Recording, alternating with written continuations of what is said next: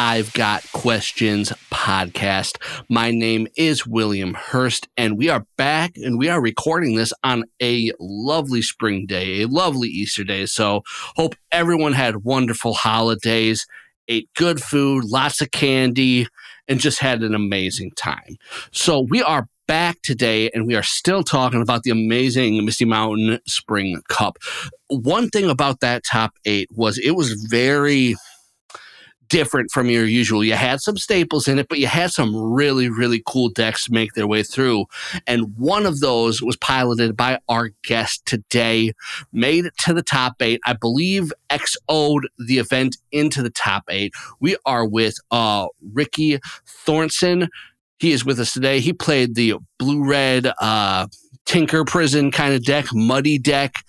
What's going on, Ricky? How we doing? Hey, how's it going? Yeah, thanks for having me. Oh, lovely. Yeah. I was playing the Tinker Prison Stacks Combo Devourer deck. I've heard it called a dozen different things, so it's kind of, whatever your flavor of choice is. But I've really enjoyed that deck a lot. Yeah. So my introduction to you, I actually met you, I think, for the first time that I could ever remember. Maybe we met some randomly time in Magic's past, but at the first Misty Mountain event, we actually played once in the Swiss, and we played in the finals. And as I've gotten to know you more, I'm going to call you just Mr. Prison deck almost at this point. I think because you were on Stasis for the first couple. You were on green-white Oath Prison of some sort. Yep.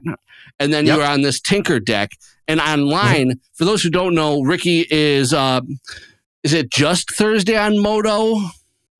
Thursday is God on MTGO, and then Thursday in some of the Discords, and usually some kind of variation of either Thursday's God, Thursday's Go, or something. Yep. And you've certainly had a lot of success within that area too, and have skewed metagames at times, because there was definitely points where people were just getting sick of seeing Stasis, and you saw those lists kind of ramp it up on the enchantment removal and things that fight it. So you are going into kind of your Magic history first. Oh, yeah. I mean, there's definitely some points where I was getting turn 1 therapies on the play, naming Stasis. So that's why I had to kind of switch it up. Otherwise, I'd probably still be playing Stasis now. It's always tough to fight through that when people are well aware of what you're doing, your list, and how to play their side of the matchup. It gets increasingly difficult sometimes, but it does. I've always kind of played prison decks. So when we first met at that first Misty, it was the first time I'd touched a Magic card in probably 3-ish years or so. I'd always played. I've been playing competitive Magic, I guess, since Odyssey. Blue-Green Madness was my first deck. I've taken tons of breaks for several years here and there. My first huge break was when Mirrodin came out, I quit for a while. Then when Planeswalkers got printed, I quit for a while, and a few other breaks in between there. But most recently, I've always kind of played a lot of prison decks, especially in Modern. Focused around Mox Opal. So I played a lot of Lantern, and then KCI combo. I played for a bit, except I was brewing around with that deck a lot before it popped off, and I had a more prison-y version where I used War of Invention and Ensnaring Bridge, and then just kind of stumbled into the combo. And then I played a ton of War Prison, which is very, very similar to this Mud deck. I loved that. I loved playing that. It was medium success. Top 8 at a few random events here and there. And then once they banned Mox Opal, I just quit and got rid of most of my cards. Then I discovered Premodern. BK posted about that event we met at on Facebook, and I saw a few people kind of post and react to it. With a lot of excitement and enthusiasm, and a lot of people I used to kind of play a lot of Modern events with historically. So I knew that, if they're excited, then maybe I would be too. So I kind of looked into Premodern a little bit. I was like, wow, this is awesome. This is the one format where prison archetypes are still viable. And so I got really excited for it. And then obviously making it to the finals of the first time you played Magic in a long time, I definitely got super hooked into Premodern again. And I mean, I think you and I are super fortunate being in Madison with such an awesome community, and BK and Misty Mountain, those events are a blast, and having it right in our own backyard makes it super accessible. You're certainly right about that. BK is a real driving force within this, and so many have found their way to a cool format because of him. So as always, shout out to BK.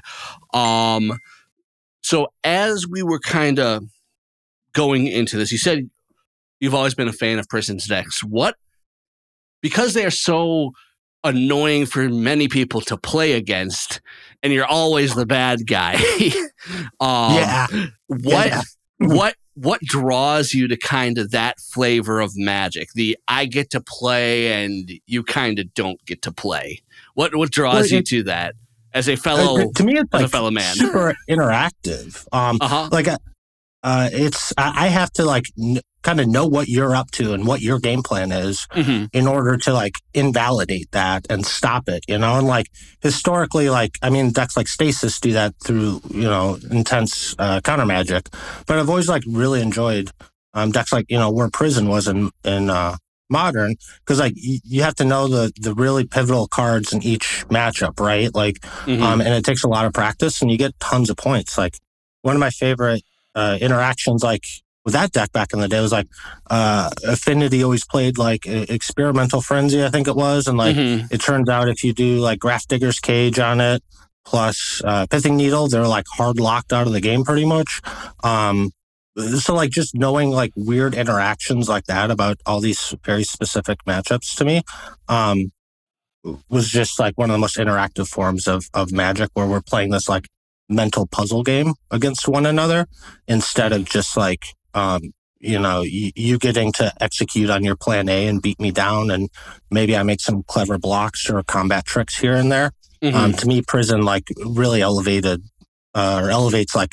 matches to be a lot more interesting. So I've always kind of preferred decks like that of playing a little more defensively, but also fighting you on an axis you might not be as comfortable, or trying to drive the game towards that axis. In Premodern, a lot of times that's mana denial.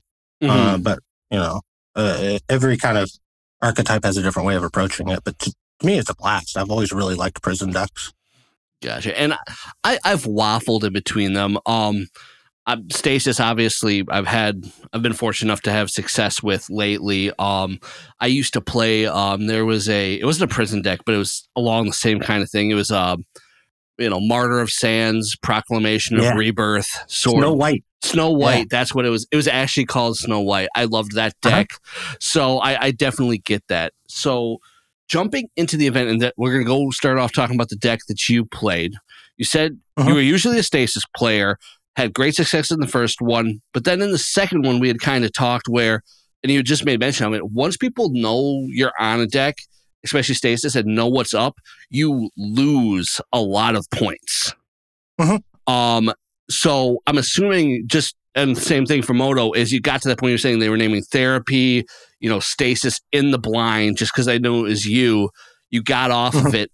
So what brought you to the Blue-Red Tinker deck, the Mud style deck? Was that just a natural progression of same strategy, but not as much hate for it? Somewhat, yeah. I kind of knew I'd want to play Mud at some point once I first got into Premoderns, just that, the cards are pretty expensive in it too. So I'd been kind of slowly accumulating the cards for a while on both MTGO and paper and stuff.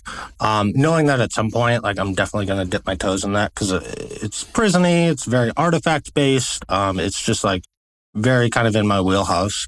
And then, I switched from Stasis to Prison Oath, because I thought the red matchup was a lot better than it ended up being. I think I played in the next Misty with Prison Oath. I didn't do very good, because I think I lost 3 red decks or something, and I kept dying to Price of Progress, which is brutal. So I was so I was kind of looking around for another deck.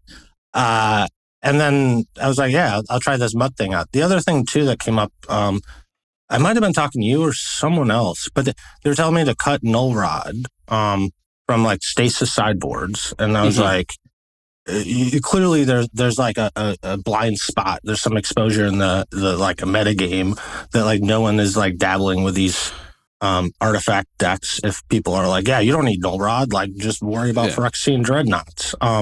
So it was a really opportune time to kind of like pick it up. That's another like beautiful thing about Premodern is like it's super diverse, a lot of power, really balanced, but like the meta game is constantly evolving because like the players are all very smart and kind of like picking up decks based on like what's popular at the moment. Like, oh, Elves takes off, so then Dreadnought pops up, but then now Dreadnought pops up. So then, these decks that can beat it do.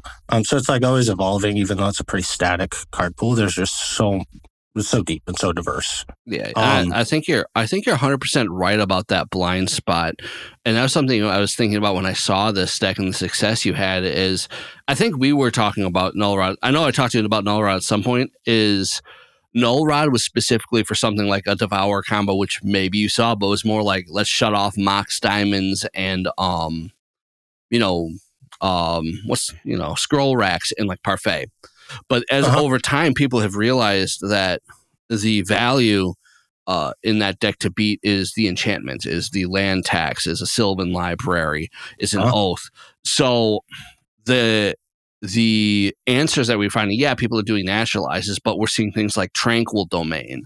We're seeing things of that nature. And it does certainly leave a blind spot for artifacts now, as we saw with your deck and also with your quarterfinals opponent on the Devour combo as well, is nobody's playing Meltdowns, really. Nobody's playing Null Rods, and artifacts do get a bump because the enchantments at the moment are much more powerful. So I think you made the correct call there. And it's interesting that you mentioned the red matchup, and we'll get into that, is there is not... Red has, at least Sly, when we talk about red, we have to differentiate between like goblins and Sly, right? Because they're two completely different things. And the Sly matchup, which typically has controlled a lot of things because of its speed, got so pushed out by Dreadnought and everything, it allows this side of the deck to come into it. So I wonder now, as we are sliding to answering those decks, if now is the time where Sly comes back. So what I'm saying is, I think you're absolutely right, is Premodern is cyclical. It puts itself in the right spot, and that's something I love about it too. So jumping into the deck, I'm going to read it off very quickly. It will be in the description of the podcast, but here we go. Main deck: 1 Karn Silver Golem, 1 Masticore, 1 Phyrexian Devourer, 1 Triskelion, 4 Goblin Welder, 2 Fact or Fiction, 4 Tinker, 1 Altar of Dementia, 1 Crumbling Sanctuary, 1 Ensnaring Bridge, 1 Mishra's Helix, 1 Smokestack, 2 Phyrexian Furnace, 2 Winter Orb, 3 Thron Dynamo, 4 Mind Stone, 4 Mox Diamond, 4 Tangle Wire, 1 Dust Bowl, 1 Island, 4 Ancient Tomb, 4 City of Traders, 4 Crosis's Catacombs, 4 Rashadan Port, 4 Shivan Reef, sideboard, 3 Pyroclasm, 2 Rushing River, 1 Overload, 2 Blue Elemental Blast, 2 Black Vice, 2 Defense Grid, and 3 Sphere of Resistance. So, in speaking of the red matchup, and you mentioned Price of Progress, boy, do you not want to see Price of Progress. No, I'm still weak to it, but whatever. Fair enough. I didn't solve that card, apparently. Even though I switched decks, I'm still whatever. Yeah, I think you might be worse to it. Yeah. I'm sure I've died to it. I didn't at that specific event, thankfully. But I think Aaron may have been the only one on mono red at that event, or at least Sly. So take me through the event. Kind of talk to me about your rounds first, and then we'll kind of get into the top 8. Round 1, I faced goblins. Which is like super predictable, like I think anytime you show up to an event recently, you have to expect to face some number of goblins. So right off the bat, I remember game 1, what, like in all my testing there, the most important thing is you can't get hit by Lackey, right? Yep. It's a dramatically different deck, whether Lackey connects or not. So I think I traded my turn 1 welder for their Lackey, and then the games are like relatively easy after that. I think I had an early Triskelion, one of the other games. So yeah, I faced Goblins first. I was victorious. Then I faced Mono Blue Dreadnought. Game 1, I forget the sequence of cards he was on, but I put him on Storm, and then the Dreadnought kind of caught me by surprise. For some reason, I thought he'd be on like some weird Dream Hulls. I forget which cantrips he'd played. But so he got game 1. Game 2, I just kind of lock him out with Tangle Wires and Smokestacks and all that stuff. Welder does a lot of work in that matchup. They don't have an answer to it. They're very low permanent count deck. One of the first things that drew me to this particular kind of list was just inherently, I felt like Dreadnought would be a pretty good matchup. Like, obviously, it can still die to it. Dreadnought can be nutty sometimes if a turn 2 12/12 backed up by like 3 counter spells. They're all free, but like for the most part, it's pretty favorable. Like Tangle Wire and Snaring Bridge, Sphere, all that does a lot of work. Welder goes unanswered for a bit. So my game 3, I think, was on camera. I had 2 defense grids. He countered the first one, second one resolved. It's pretty like difficult for them to pull through after that. I think I had a welder too, which again, it just kind of writes itself. Round 3, I faced Growitog. It might have been who you had on the podcast last time, I think. I can't remember. It wasn't Artie. It was the other Michael. Growitog. Yeah. Yep. I can't remember if we had 3 games or 2. But the mana denial plan is pretty big there. A really important interaction. Karn, I kind of hate him in the deck, but the biggest reason I keep him in is like he eats Mox Diamonds really well. Because they turn into really 0/0s, right? Yeah, exactly. Yep. So you animate their Mox Diamond. And that came up. I know in the 2 games I beat him, that came up where I like tinkered out the Karn and just ate 1 or 2 diamonds. And then they were just so far behind on mana, with all the other like taxing and tap downs and stuff. Right. Round 4, I faced Adrian, which I think we could have double drawn, but he wanted to play. I think he's like taken off or something, so he wanted to play like just for fun or whatever. I don't know. We played, but Stasis is probably about as easy of a matchup as one can be with this. Just because like all of the taxing, Tangle Wires, and if you resolve a welder, what happens oftentimes if someone's like unfamiliar with this deck, a lot of like free points you get when out of that newness is like they let the welder resolve or you sneak it in somehow.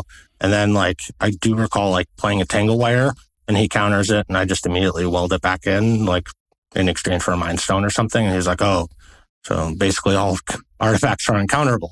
So it's like a really important interaction. And then post board, like the spheres, like defense grids, all that do tons of work. So, it is like quite handed. Or I won that quite handedly. And then I think he took off and then I drew into top 8. The other thing I should say, I guess, about the event, it was actually my birthday too that day. Oh, well, happy birthday on that day to you. You should have said something. Yeah. Well, thank you. I was, honestly, I was quite hungover. Okay, fair enough. I went out quite a bit the night before. So actually the 5th round when I drew, I went home and took a nap and ate. There you go. So I was like not entirely woken up when I came back and then played in the top 8 first round. I thought he was on the Devour combo. I wasn't sure his list at all. I guess I probably should have looked it up or something. So I play a welder and he oaths. I was like, this is not good. I probably should have sandbagged the welder until I had a little more control of the game. And then, honestly, like upkeep, he acted, whatever, the oath triggers. And for some reason, I completely forgot that deck even plays Fling. which is kind of ridiculous because I've even, well, he showed me a fling, but he's flipping out. And I've considered putting fling I have run in the sideboard of this list a few times. So then I was like, well, whatever. Like, he'll have to hard cast an altar or tinker the altar, and then I can respond at that point. And then as soon as he activates Devour, I was like, oh, yeah, I forgot. You can just like fling it at instant speed. So I definitely should have like welded it upkeep.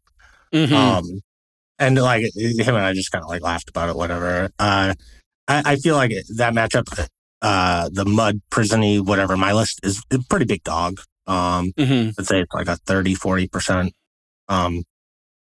chance to win kind of thing, depending on like play draw and all that. But like, just the prison elements are not effective at all. Like, they play Tangle Wire, you know, like, so Winter Orb's also not very effective.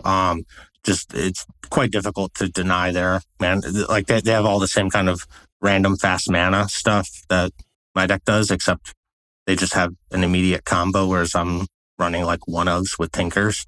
Yeah. And so like swapping smokestacks for extra, you know, like weird stuff like that is obviously way, way better. Right. So I was like pretty unfavored anyways. Yeah. It definitely did seem like he could just get under what you were doing in a way that wasn't easily compatible. So you ran into a stiff competition in the top 8, didn't quite get there, but still a great run with a deck we don't see a lot. So we're going to kind of dive into intricacies of the deck and kind of talk about a few things. So at its core, this is a prison deck. We are controlling mana, as we see by Ports, Dust Bowl, etc. There are some cards in here maybe people aren't familiar with or haven't seen in a while. So let's start off with a card like Crumbling Sanctuary. Why do people put this card in the deck? What is it there for as a one-of? Honestly, I just had it in because I expected tons of red decks, a lot of burn, right? Because like I'd say the events at Misty, almost half my matches, I think, maybe even more than half, have been against Sly. Something with 4x Fire Blast. So I would never play Crumbling Sanctuary anywhere except at Misty. I have tried it in the past. I hate it. I've never played online. If there's another event tomorrow, even at Misty, I probably wouldn't play it. So I cut the like potential third like fact or fiction, which I've been like iffy about. Sometimes I've run Stroke, sometimes fact, sometimes an extra artifact of some kind. In this case, I was playing Crumbling just for a concession to like Sly and Fire Blast decks. Got ya. Now, how is Crumbling Sanctuary or not? As a person who's played Red, a lot of times these sorts of lists don't scare me as much because I feel you can work around what's going. But I think a real thing to it is what can keep that match in control is you have the Phyrexian Devour combo in there, which is actually faster than Sly. Was that one of the reasons it was included? Is that's kind of like I know this can get there faster than Sly can? Yeah. So yeah, the main win against Sly is definitely the combo. And ideally you do it as fast as possible, but sometimes you're at 1 life and they have no cards in hand and you just draw Tinker and you're like, well, I'm going to need a few more draw steps to close this game and I don't want to die to their next draw step. So like, yeah, Crumbling Sanctuary I generally hate the deck because there's so many one-ofs. So like you can randomly exile your Altar or Devour or something and just like run out of win cons pretty often. But it was just I was mostly afraid of red decks and I was like, well, I'll give it a shot and try to stay alive. Thankfully, it never came up. I think I drew it once against Croatog. I can't remember if he countered it or just let it resolve because it was irrelevant. Otherwise, yeah, it never mattered. Gotcha. I sided it out, I think, like every matchup, too. Gotcha. So the Devour is your main way of getting under red, which makes sense. Another couple cards in there. So, Smokestack. It's not one You see a lot, and which is kind of surprising because smokestack decks historically, were pretty powerful. So why do you think, as a person who plays Prison decks and with a smokestack in this deck, is this card not as powerful nowadays in Premodern as it was in previous formats? Because I remember it being a powerhouse. Well, like I haven't played Premodern for a super long time, but what I would imagine is like a lot of matchups are fast. Mm-hmm. Like Dreadnought doesn't care. Parfait has no problem letting Smokestack chill because they have their land tax going, right? Yep. So a lot of decks just don't care about it. I still love it. I think it's super important. It leads to some kind of nutty interactions with Welder. Mm-hmm. That like nothing else will. There have been times that like I just lean on a combination of like Welder stacks or Tangle Wires to fight through like null rods. Right? Because they just sack all their permanents down, keep them tapped down, stuff like that. So it's a really nice just out.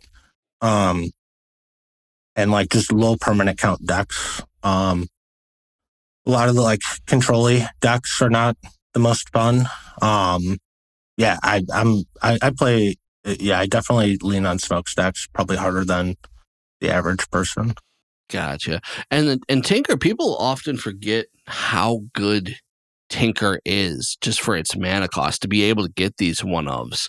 And one of those one-ofs I also really love is the Mishra's Helix, because I just think it's so incredibly powerful with the mana you had. How often is your Mishra's Helix the target? Is that kind of your closeout move in a lot of cases, or are you getting that early? Yeah, I lean on the Helix quite a bit, especially against like mid-rangey decks, things like the Rock, Dead Guy.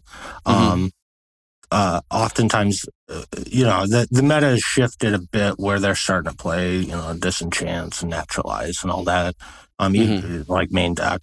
But the average list, like a lot of them just don't have any instant interaction. So, I'd say Helix, like outside of the combo, Helix is probably the second most common target. Okay, that makes sense. 3 Thron Dynamos. You would think in a deck like this you would want 4. Why only 3? Why not the full play set? You really only want one. Okay. It's pretty rare that you never really want the second one. And even then, I often side out at least one of them. Just because it's 4 mana and it's kind of a bummer when you devote that much to like a main phase kind of card and then it gets countered, naturalized, whatever. It can be kind of hard to resolve sometimes. I've tinkered for it once in a while, but yeah, the worst part about like Mud, especially the non-colored ones that I've always kind of hated is like they just flood out sometimes. You just end up with infinite mana and nothing to do. And so, like, yeah, I'm quite confident 3 Thran Dynamo's correct. Prior to, like, playing with this, I was, like, trying some Angel Stacks decks, and that was a common problem that I kept running into with, like, all these Dynamos, Mind Stones, Marble Diamonds, and stuff. So, like, this specific list, yeah, going down to 3 Thran Dynamo, I think, is done quite well. I think you're right. Well, a few times I've played lists like that, it's just like, man, I have 10 million mana and go. Yeah. You almost want to like a Fireball or Urza's Rage or something. And we'll actually get back to that in a second because I've had some thoughts on this deck I want to run by you. Tangle Wire, obviously an all-star with Welder. Like, how many games were you losing when you were like on the play with a Tangle Wire in hand? I cannot imagine it's that many. Tangle Wire's nuts. I mean, that's the linchpin to the deck. It's like the most important. I mean, you want at least one Tangle Wire every game. Now, for Mox Diamond, maybe I'm not as familiar. Is for Mox Diamond, par for the course in this deck? Because I feel like when I see this deck, a lot of times I don't see the Mox Diamonds, and I don't know if that's the cost factor coming into play, or if this is just an addition you made. Talk to me about Mox Diamond, because with the amount of extra mana you have, even with the Winter Orb in the deck, it feels like Mox Diamond might not be necessary in theory, but I could be completely wrong. Yeah, that's probably like the most controversial like part of how I like to play the deck, at least because historically people like Chromatic Sphere in that slot. I think Mox Diamond's like the most important card, and I can't imagine like not playing Mox Diamond in this list actually. So like low-key, most people don't realize that the most important interaction or the most important prison element here is Winter Orb. Like that's what really like makes the deck work. And not a lot of people kind of realize that because Winter Orb's like trading for like tons of mana. Yes. It makes like card advantage, I don't know, kind of obsolete. Obviously things like Gush, and that kind of thing will navigate around it in a very unfavorable way. But the average, like most people don't want to play with a Winter Orb in play. And Mox Diamond breaks that symmetry a lot. So I'd say Winter Orb's probably the most common Tinker target. It's what, I mean, he faces deck like that's what Meddling Mage is supposed to probably name, depending on whatever your approach to the matchup is, or like whatever, deck you're playing with Meddling Mage. But like Winter Orb is the thing that's really locking them down, because like Winter Orb plus Tangle Wire is a really bad time, especially with an active welder, right? That's what means like you're just done playing. How I plan to win is kind of irrelevant at that point, just because you're never untapping. That's the prison. So Mox Diamond is what makes that asymmetric, because if I'm stuck only untapping one land, especially when I can get constrained on colored sources, it means that I'm not progressing my game under that same Winter Orb. And so like when people play Sphere, like that's not very good with Winter Orb out. Like you want additional artifact mana. The other thing is the people in Sphere are not able to crack their Mind Stones as aggressively to like dig for cards, which is also a pretty important interaction, like to not get flooded and stuck on infinite mana. It's also like find a tinker away and stuff too. Whereas like Chromatic Sphere, it's kind of a bummer to like tinker that away or weld it away and stuff. You usually want to draw that card. That's correct. And I just think Mox Diamond, it's pretty busted. It's a very strong card. It enables, turn one spheres, turn one defense grid, things like that. I mean, I've even done like turn one Tinker for Triskelion plenty of times against like elves and goblins. It's quite powerful, and like I never liked Sphere. I think that holds the deck back quite a bit. I think Mox Diamond is what really pushes it over the edge. I love to hear that. I think I'd recently had a chance to talk with Sam Black after the win, and I can't remember if it was on the podcast or if we were just talking in the stores. I was like, yeah, like, why would you not play Mox Diamond in a format where it's legal? Much like, why would you not play Mox Opal in a format where it's legal? Moxes, in essence, are designed to break something fundamental about the game. You get one mana a turn to play. So I think you aren't wrong. So with Winter Orb being a linchpin in the deck, I was surprised to only see 2 copies of it. Now, I know you can tinker for it and all that, but did you ever find any games where you weren't finding that on time? Do you think that Crumbling Sanctuary could maybe be another Winter Orb? I've tried 3. It's kind of excessive. You don't want it too early. You want it after. It's kind of like the same way like playing Stasis, right? It's very, very similar, where you don't typically want to run out Stasis when they have 7 untapped lands. You want to wait until they go for something, right? And then you jam it down, and they're like, oh, I regret casting that irrelevant, my 4th Wall of Blossoms this game. Maybe I shouldn't have, so that's when you jam the Winter Orb. So you don't want it super early. You want to kind of catch them in the mid game. So you got the time to set up, and then you find it and get it done, which makes sense. How about Ensnaring Bridge? Now, I've always loved Ensnaring Bridge, but every time I've tried it in this format, it has been underwhelming. Yeah, it's pretty medium. I mean, it's really good against, well, I shouldn't even say it's really good against Dreadnought, because they Vision Charm it pretty often. They do. But, yes, they do. Yeah, the biggest reason I included it was for Dreadnought. But it's also just kind of annoying. A lot of decks don't like to deal with it. That's fair. But like, stuff like, well, I guess I don't have it in this list, but like goblins, and like a lot of those, they just have all these 1-power creatures, and like this deck hardly ever only has 0 cards in hand. It does a pretty good job of keeping a handful, but what I noticed is oftentimes like opponents will over prioritize it. And they'll go out of their way to naturalize that, but let the winter orb stick around or something. Like, and it can just keep you alive, right? Random Phyrexian Negator came out at you that you weren't expecting here and there. Stuff like that can come up. Gotcha. So it's a nice kind of catch-all to big fatty creatures. Blastoderms don't really like seeing Ensnaring Bridge around. You can survive a few extra turns as you kind of grind out things with them. Exalted Angels, Phantom Nisholas, right? Reanimator strategies are always kind of spooky. You never know when they can come out. So like it's a really nice kind of catch-all to sometimes more problematic situations. Sure. I get that definitely. So now let us turn our attention to this mana base. Boy, oh boy, is it painful sometimes. So I think though you're priced into the pain, right? At least as far as Ancient Tombs go. There's no way you play this deck without Ancient Tombs. Is that pretty accurate? Yeah. Well, actually, I'm running a kind of a brew that's based off this in the Spring Fling right now, and I actually did cut the Ancient Tombs, but cool. Yeah, I'm not sure. I don't think it's good. I think Ancient Tombs would be better. But yeah, oftentimes you definitely don't want to see 2 against a red deck.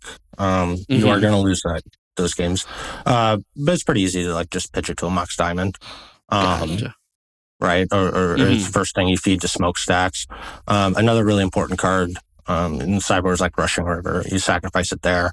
You can always like layer it back to your hand and then pitch it to the Mox Diamond.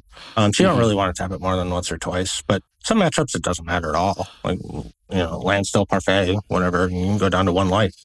Right. So a lot of times, it doesn't matter. The mana matters more. And you kind of know that in the context of your hand, but Mox Diamond, I mean, you can still always just pitch it to that. Gotcha. So you mentioned layer lands, and these are some of the lands that I think are criminally underplayed in this format. They are the layer lands, essentially the tri-lands that are also bounce lands, but they're really cool because, one, they let you tap mana first, like float the mana. Some of them didn't, like some of the ones that you played, it's like sacrifice an untapped plains or something like that. I think there's a series of double lands. Held an Outpost and Soul to V something is the blue one. I looked at the blue one in Stasis for a bit, but yeah, it hurts. Yeah. But also a cool interaction is it's a trigger. Or not, it's not, is it a trigger? No. It's a City of Traders is the interaction. The sacrifice on City of Traders is a trigger. It goes on the stack. So you can stack it in such a way where, tap your City of Traders, return it, and you never have to sacrifice it, which is just such a cool interaction to me because it breaks what City of Traders does. How did you feel about 4 of them, though? I've heard people talk about, 2 is good, an occasional one, but 4 is something you don't see a lot, right? Oh, I love it. Yeah. I think most lists run like 3. The other interaction is Dust Bowl. So you can sack it to Dust Bowl and then not bounce. That's right. Another interaction is, like I said, with Mox Diamond. So like, if you got Shivan Reef in play and Curse's Catacombs and Mox in hand, why not just upgrade that Shivan Reef to the Catacombs and then pitch the Shivan Reef to Mox Diamond? The other interaction, like I said, and maybe it's just the way I like to play the deck. I value Winter Orb incredibly highly, and Layerland's quite good with Winter Orb. Yes, it is. So yeah, there's just like a bunch of interactions like that are coming quite valuable. I would agree with you. So the biggest obvious downfall of the land or the mana base is its painfulness sometimes, and then you don't see it as much as maybe you think you do, or a lot of times is like you don't ever want to see Wasteland, right? Wasteland's just a bad time. or Yeah, not I don't really? know. Like, I mean, so Mox Diamond saves or fixes like a lot of that, right? Right. Okay, so It also more. like prevents a lot of the pain, right? Because you're never actually like tapping Shivan Reef for color. It's really just the the 4 ancient tombs that you take damage from. More than never, Shivan Reef will tap for a color, but oftentimes, like, it's just a colorless. It just so happens to be nice to be able to. You don't have a way to, cast turn 1 welder or something else like that. So, go ahead. But yeah, Wastelands, I don't know. People often would like waste the city. It's like, well, it's probably going to die anyways if I didn't have a layer. Right. That makes sense. So that kind of brings me to my next point is outside of the sideboard, and even there it's 3-4 cards, you don't really have much need for red mana in and of itself, not a huge commitment. And what I've thought about for this deck is if it could be one, I've never been a fan of Welder, even though I know how powerful it is. It's just so fragile in a format that feels like it should kill it a lot. And if the deck were to pop off, it's just like, well, Welder's like the first thing people will know to kill. And I wonder if the deck gets a lot worse if Welder becomes more known and gets a target on its back. I assume it would. My thought with this, and also leading into using more mana or using up your mana, is turning this into just a straight mono blue deck. Like you cut your Welders, you get some of that red mana out of there, you go up islands, lets you play Gush. It lets you turn yourself into a Gush deck. It lets you turn yourself into like using Stroke of Geniuses, things like that. So what do you think of that avenue as somebody who's played this deck, of kind of trying to turn it into a mono blue deck? Or do you think the red is essential to kind of keeping its power where it is? Yeah, I've definitely been toying with a mono blue. That's what I'm playing in the Spring Fling, actually. It's like, awesome. I kind of have like I did cut the red. Because the red's really good, though. I mean, Welder is nuts when he goes unanswered. But you could still probably play Welder just off of Crosis and like the diamonds, right? Yeah, I've tried it in a couple online games. I've also like just tried it on the sideboard and stuff. The other like really important tool is Pyroclasm, and then at Misty I didn't run it, but oftentimes I have like a red elemental blast in the sideboard, and like some other like just weird stuff. I tried flings a couple times, like particularly against Parfait overloads. I mean, quite good to kill a mill rod, little stuff like that. But yeah, I've been brewing with a mono blue list for a bit now. And so far it's going really well in the Spring Fling. It's a pretty deep card pool. The structural basis of these artifacts, they have really strong synergies, but the colored portions of it, there's definitely tons of variability, right? Because these same artifact, like I've toyed with like Angel Stacks, which is more or less these same artifacts. Then you throw in some Exalted Angels, Eternal Dragons, Armageddons, Swords, stuff like that. And so this mono blue list I've been playing with, at least in the Spring Fling, Upheaval and Black Vice in the main deck is the primary win cons, and then like Spheres, and Temporal Apertures. I think are it's very fun, if nothing else. Right. But yeah, there's definitely a lot of room in the colored space to innovate with this. I think there's also like some white thing that says artifacts get hexproof that I thought would be kind of Hannah's Custody, I think it is. So there's like tons of like ways to kind of play with the colors, depending on the metagame, and what you expect, what you want to beat, how you just, mix it to your own kind of flavor and preferences. Gotcha.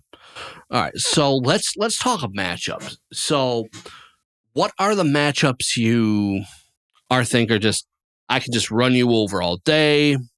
They're 99% of the time, I'm never going to lose this. What are your best matchups for this deck? Give me a couple. Well, the Stasis, very good. Elves, very, very easy. So elves have no answer to Welder. And then Triskelion just annihilates them. most of the mid-rangey stuff, rock, dead guy, all that, kind of like fair that likes to do 2-for-1s. Generally, they're good. Obviously, they can go bad, but they're so reliant on like discard and naturalized disenchants. You really just need to like lock down their mana a bit, and then hopefully Welder will survive a couple turns, and you can really pull pretty far ahead. They're also all super soft to the combo. So a really nice thing is like when you're spending your entire game plan executing, prisoning someone out, and then like suddenly this combo just pops out of nowhere sometimes. Like, I mean, you can pop off like turn 2 wins. So like every once in a while you get to do that on top of it. So it's really nice. Okay. So I'd say that those tend to be pretty favorable. Look at like a list of the metagame, see. Yeah, that all sounds pretty on par. What are some of the, oh my God, please don't let me face this matchup decks that you don't want to ever see? Parfait, very, very, very bad. Very difficult. Just because they don't care a whole lot about, like Tangle Wire doesn't bother them a lot. Land still can be kind of 50-50. I don't love it. So like the Black Vice is kind of a concept. I mean, you can kind of look at the sideboard to see like what cards did I pick to try to shore stuff up. Black Vice is like particular for the Parfait land still, just because like, I mean, they sword your Welder, and then they have more disenchants than you have like anything, and they draw like 20 cards a turn, right? So like that's true. It can feel like a real uphill battle unless you do something really busted. And that's why I've kind of like toyed with upheaval. I've ran this particular list a few times with upheaval, Black Vice in the sideboard. But lately I've liked it a lot. Having it in like main deck actually makes that and land so pretty favorable. So those are really bad. Faster combo decks are really tough, right? So like the Devour is pretty hard. Or like the dedicated combo. Let's see, like Madness, kind of 50-50. I've definitely lost it a few times. I'd say overall it's probably 50-50, depending on what their particular like game plan, sideboard, and most importantly, like experience in the matchup is. So like one weird thing that comes up there a lot of times is like the Gilded Drake versus Welder. You gotta be real careful about that. Yeah, I can see that. That'd be rough. Yeah. Terrageddon, I mean, similarly, like sometimes they just will swords away your Welder and you don't see another one and they just kind of beat you down with a Terravore, but usually you can kind of prison them out. They're not too soft to Winter Orb because they have their own Moxen. Enchantress is quite easy. That's pretty slam dunk. Angry Hermit, Reanimator, those are quite easy. Psychotog, I think, has generally been quite easy. Just because, you tax them out. They don't like Tangle Wires. Oftentimes they're cutting a lot of their creature removal in favor of like more card draw and cantrips and all that stuff. Mono Black's quite easy. Growatog's usually pretty easy. It's definitely losable though. So this sounds like pretty good game plan against a lot of it. And a lot of the matchups you mentioned, you can bring in things or do things different to make them better. How is the red matchup, the Sly matchup? It'd be nice if it was better. It'd be nice if it was better. Fair. I mean, I don't think anyone can really have that good of a Sly matchup, right? Like they rattle off 3 Jackal Pups in the first 2 turns. It's gonna get tough. That's true. Well, Parfait does it. Come on, you can do it. Yeah. Nah. I need to start drawing 20 cards a turn as well. Then I think. Yeah, that's true. So the red matchup for this deck can always use work and can always be tough. So that sounds about right. So if you were to take, does a lot of work there. Blue Wall, Mental Blast, obviously a concession to that. The Pyroclasms as well. A huge thing is it's, in my experience, I think it's pretty play draw. I just played it last night against someone online. And yeah, it was like entirely just play draw. If you're on the play, whoever's on the play won. Okay. But, if you don't see the tinkers or combo pieces, mulligan down to 5 and you drew 2 ancient tombs, like, good luck. You're just going to die. That's true. All right. So then let's say there was an event tomorrow, Misty, LobsterCon, whatever the case. You pick an event. Are there any changes from this, things that you've learned that you make? Where are flexes? Where are maybe the things that didn't work as well? Because we kind of talked Crumbling Sanctuary. That could maybe be something else. Ensnaring Bridge, possibly. I mean, there's flexes. Phyrexian Furnaces, depending on meta, can be things. What are you thinking? What is something you really wish you had at Misty that you didn't have? Well, I mean, like, the only loss is like to the combo, which I'm not sure I'd want to play the necessary cards. So like the list I've been toying with lately, I've actually liked Meditate quite a bit. I've liked Upheaval. So like Masty is one of my least.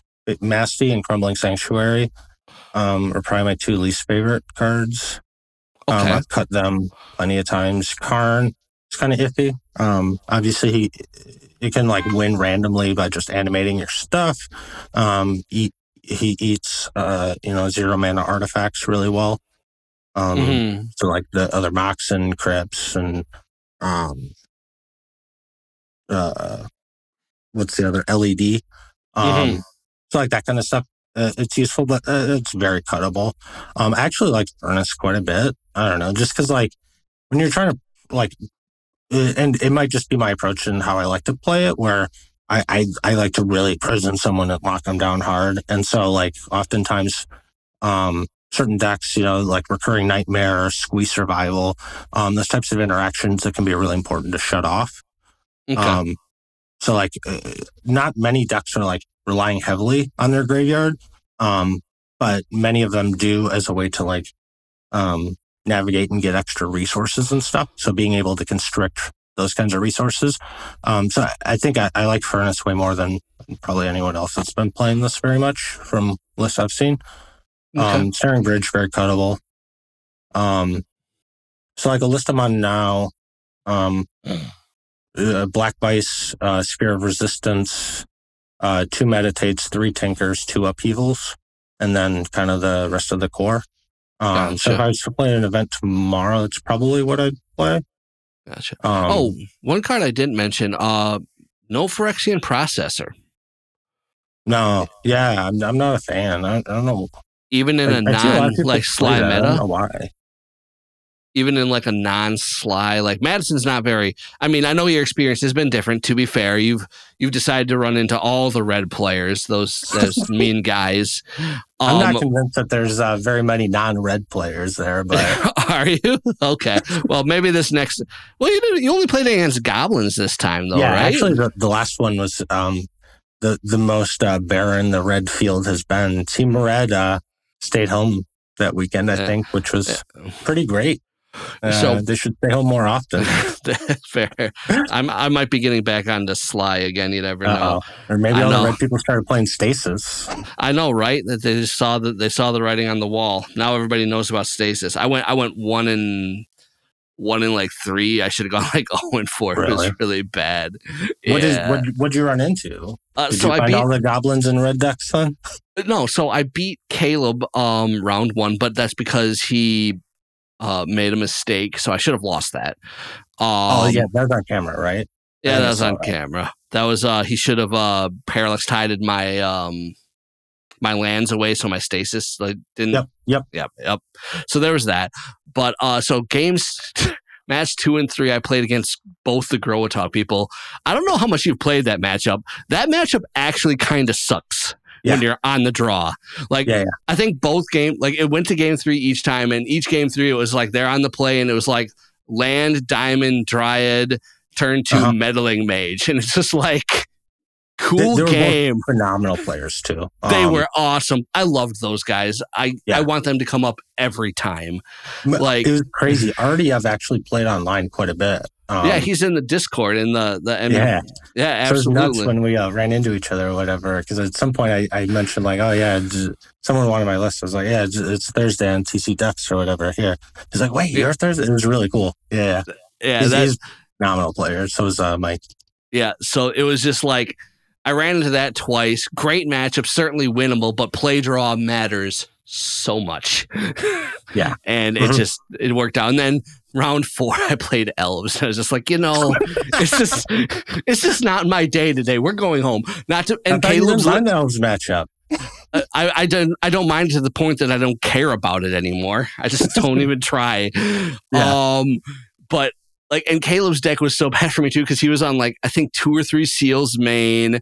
Like he had Chain of Vapors main. It's just like, come on. You don't want to be public enemy in Premodern. And again, like we mentioned earlier, like that's what makes the format so awesome, right? It's like if you can find a way to like, what's the most busted thing that is not on people's radar, and like that's kind of the hunt that I enjoy or think about. I mean, I think this was an excellent call. This, if somebody can navigate and really learn like Angry Hermit, I think that's an excellent call for Madison a lot of times. But yeah, so if you weren't facing a meta that was red at all, I mean, I think I love Phyrexian Processor. I think it's a really cool, I'm just going to get you this game. Is it just not then your experience with it? You don't feel it's needed? What are your thoughts on that particular card? I generally prefer like to not lose instead of win. Because if you don't lose, winning becomes arbitrary, right? Yeah, that's true. So that's kind of the approach to prison. And so like, I mean, there's a lot of variability to this deck. There's a lot of different ways to build it and play it and stuff like that. So like, I always lean on not losing first and foremost, which is like the prison decree. Yeah, that's true. Like Phyrexian Processor, like it doesn't exactly prison anyone out. Instead it's a win con, so it's kind of a bummer when you're trying to like not die, and instead here's a win con for you. So like, yeah, I always err on trying to just winning is arbitrary once you can like lock someone down. That makes sense. All right. So for the final segment of this, something I've been doing, I need to come up with a cool name for it. But in any case, one card that is overrated in Premodern, one card that is underrated in Premodern, and one card that needs to be broken. Okay.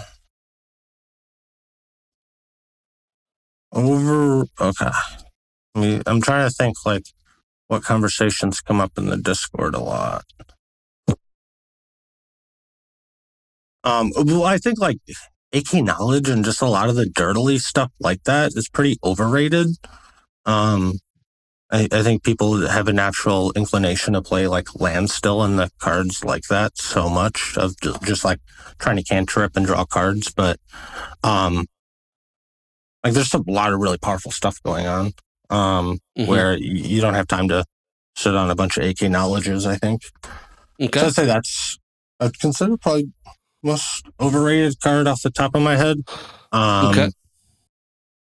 Underrated. I mean, I want to say like, I don't say Mox Diamond, even though it's like clearly the best card ever. I think.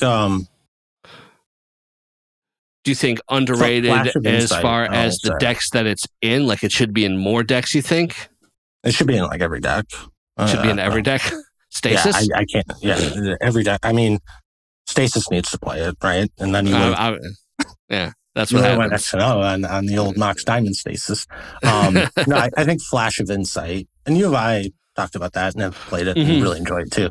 I've always loved Flash of Insight in Stasis, but I think more and more decks should. I faced someone the other day and they're playing it in Dreadnought. And I loved it. Like I think the card's nuts. It's so good. Just digs you so far into the deck to find what you need. I don't think you're wrong. Yeah. Okay. And so what is one card that needs to be broken that you dream of being broken? Oh, yeah, there's There are quite a few. So at the moment, Upheaval, that's kind of what I've been playing with and trying to think about is like Upheaval in Mud. I think it definitely needs to be broken. It's so good. 6 mana is a lot, but um, I think it's I think there's definitely like room to play with it. I mean, like Madness could play it, like tons of decks. They did back in the day. But like no one's playing Upheaval anymore. And like maybe I just like wasn't playing Premodern when everyone collectively either decided and realized it wasn't good, but I'm not convinced. I'm trying to learn that now because I think it's busted. I played it in my Psychotog list. I beat a certain Stasis player because they were scared of it. Yeah.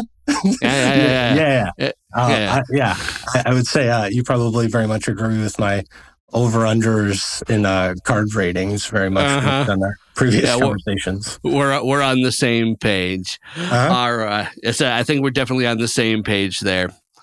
Yeah. All right, Ricky. So that kind of ends it up for us. First off, you stream every once in a while your matches. Do you have any kind of shout outs to any socials of yourself? Shout outs that you want to give in general? The floor is yours before we say goodbye for the evening.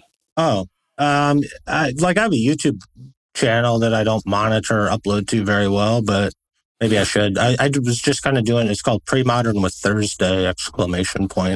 There's a little like prison ball thing that goes on people's ankles as the icon. I thought was pretty cute. Yeah, I was mostly just uploading like Stasis videos, and a lot of it is just because I wanted to like rewatch my own matches. So it was like there's like an easy way to just kind of like put it on somewhere to archive.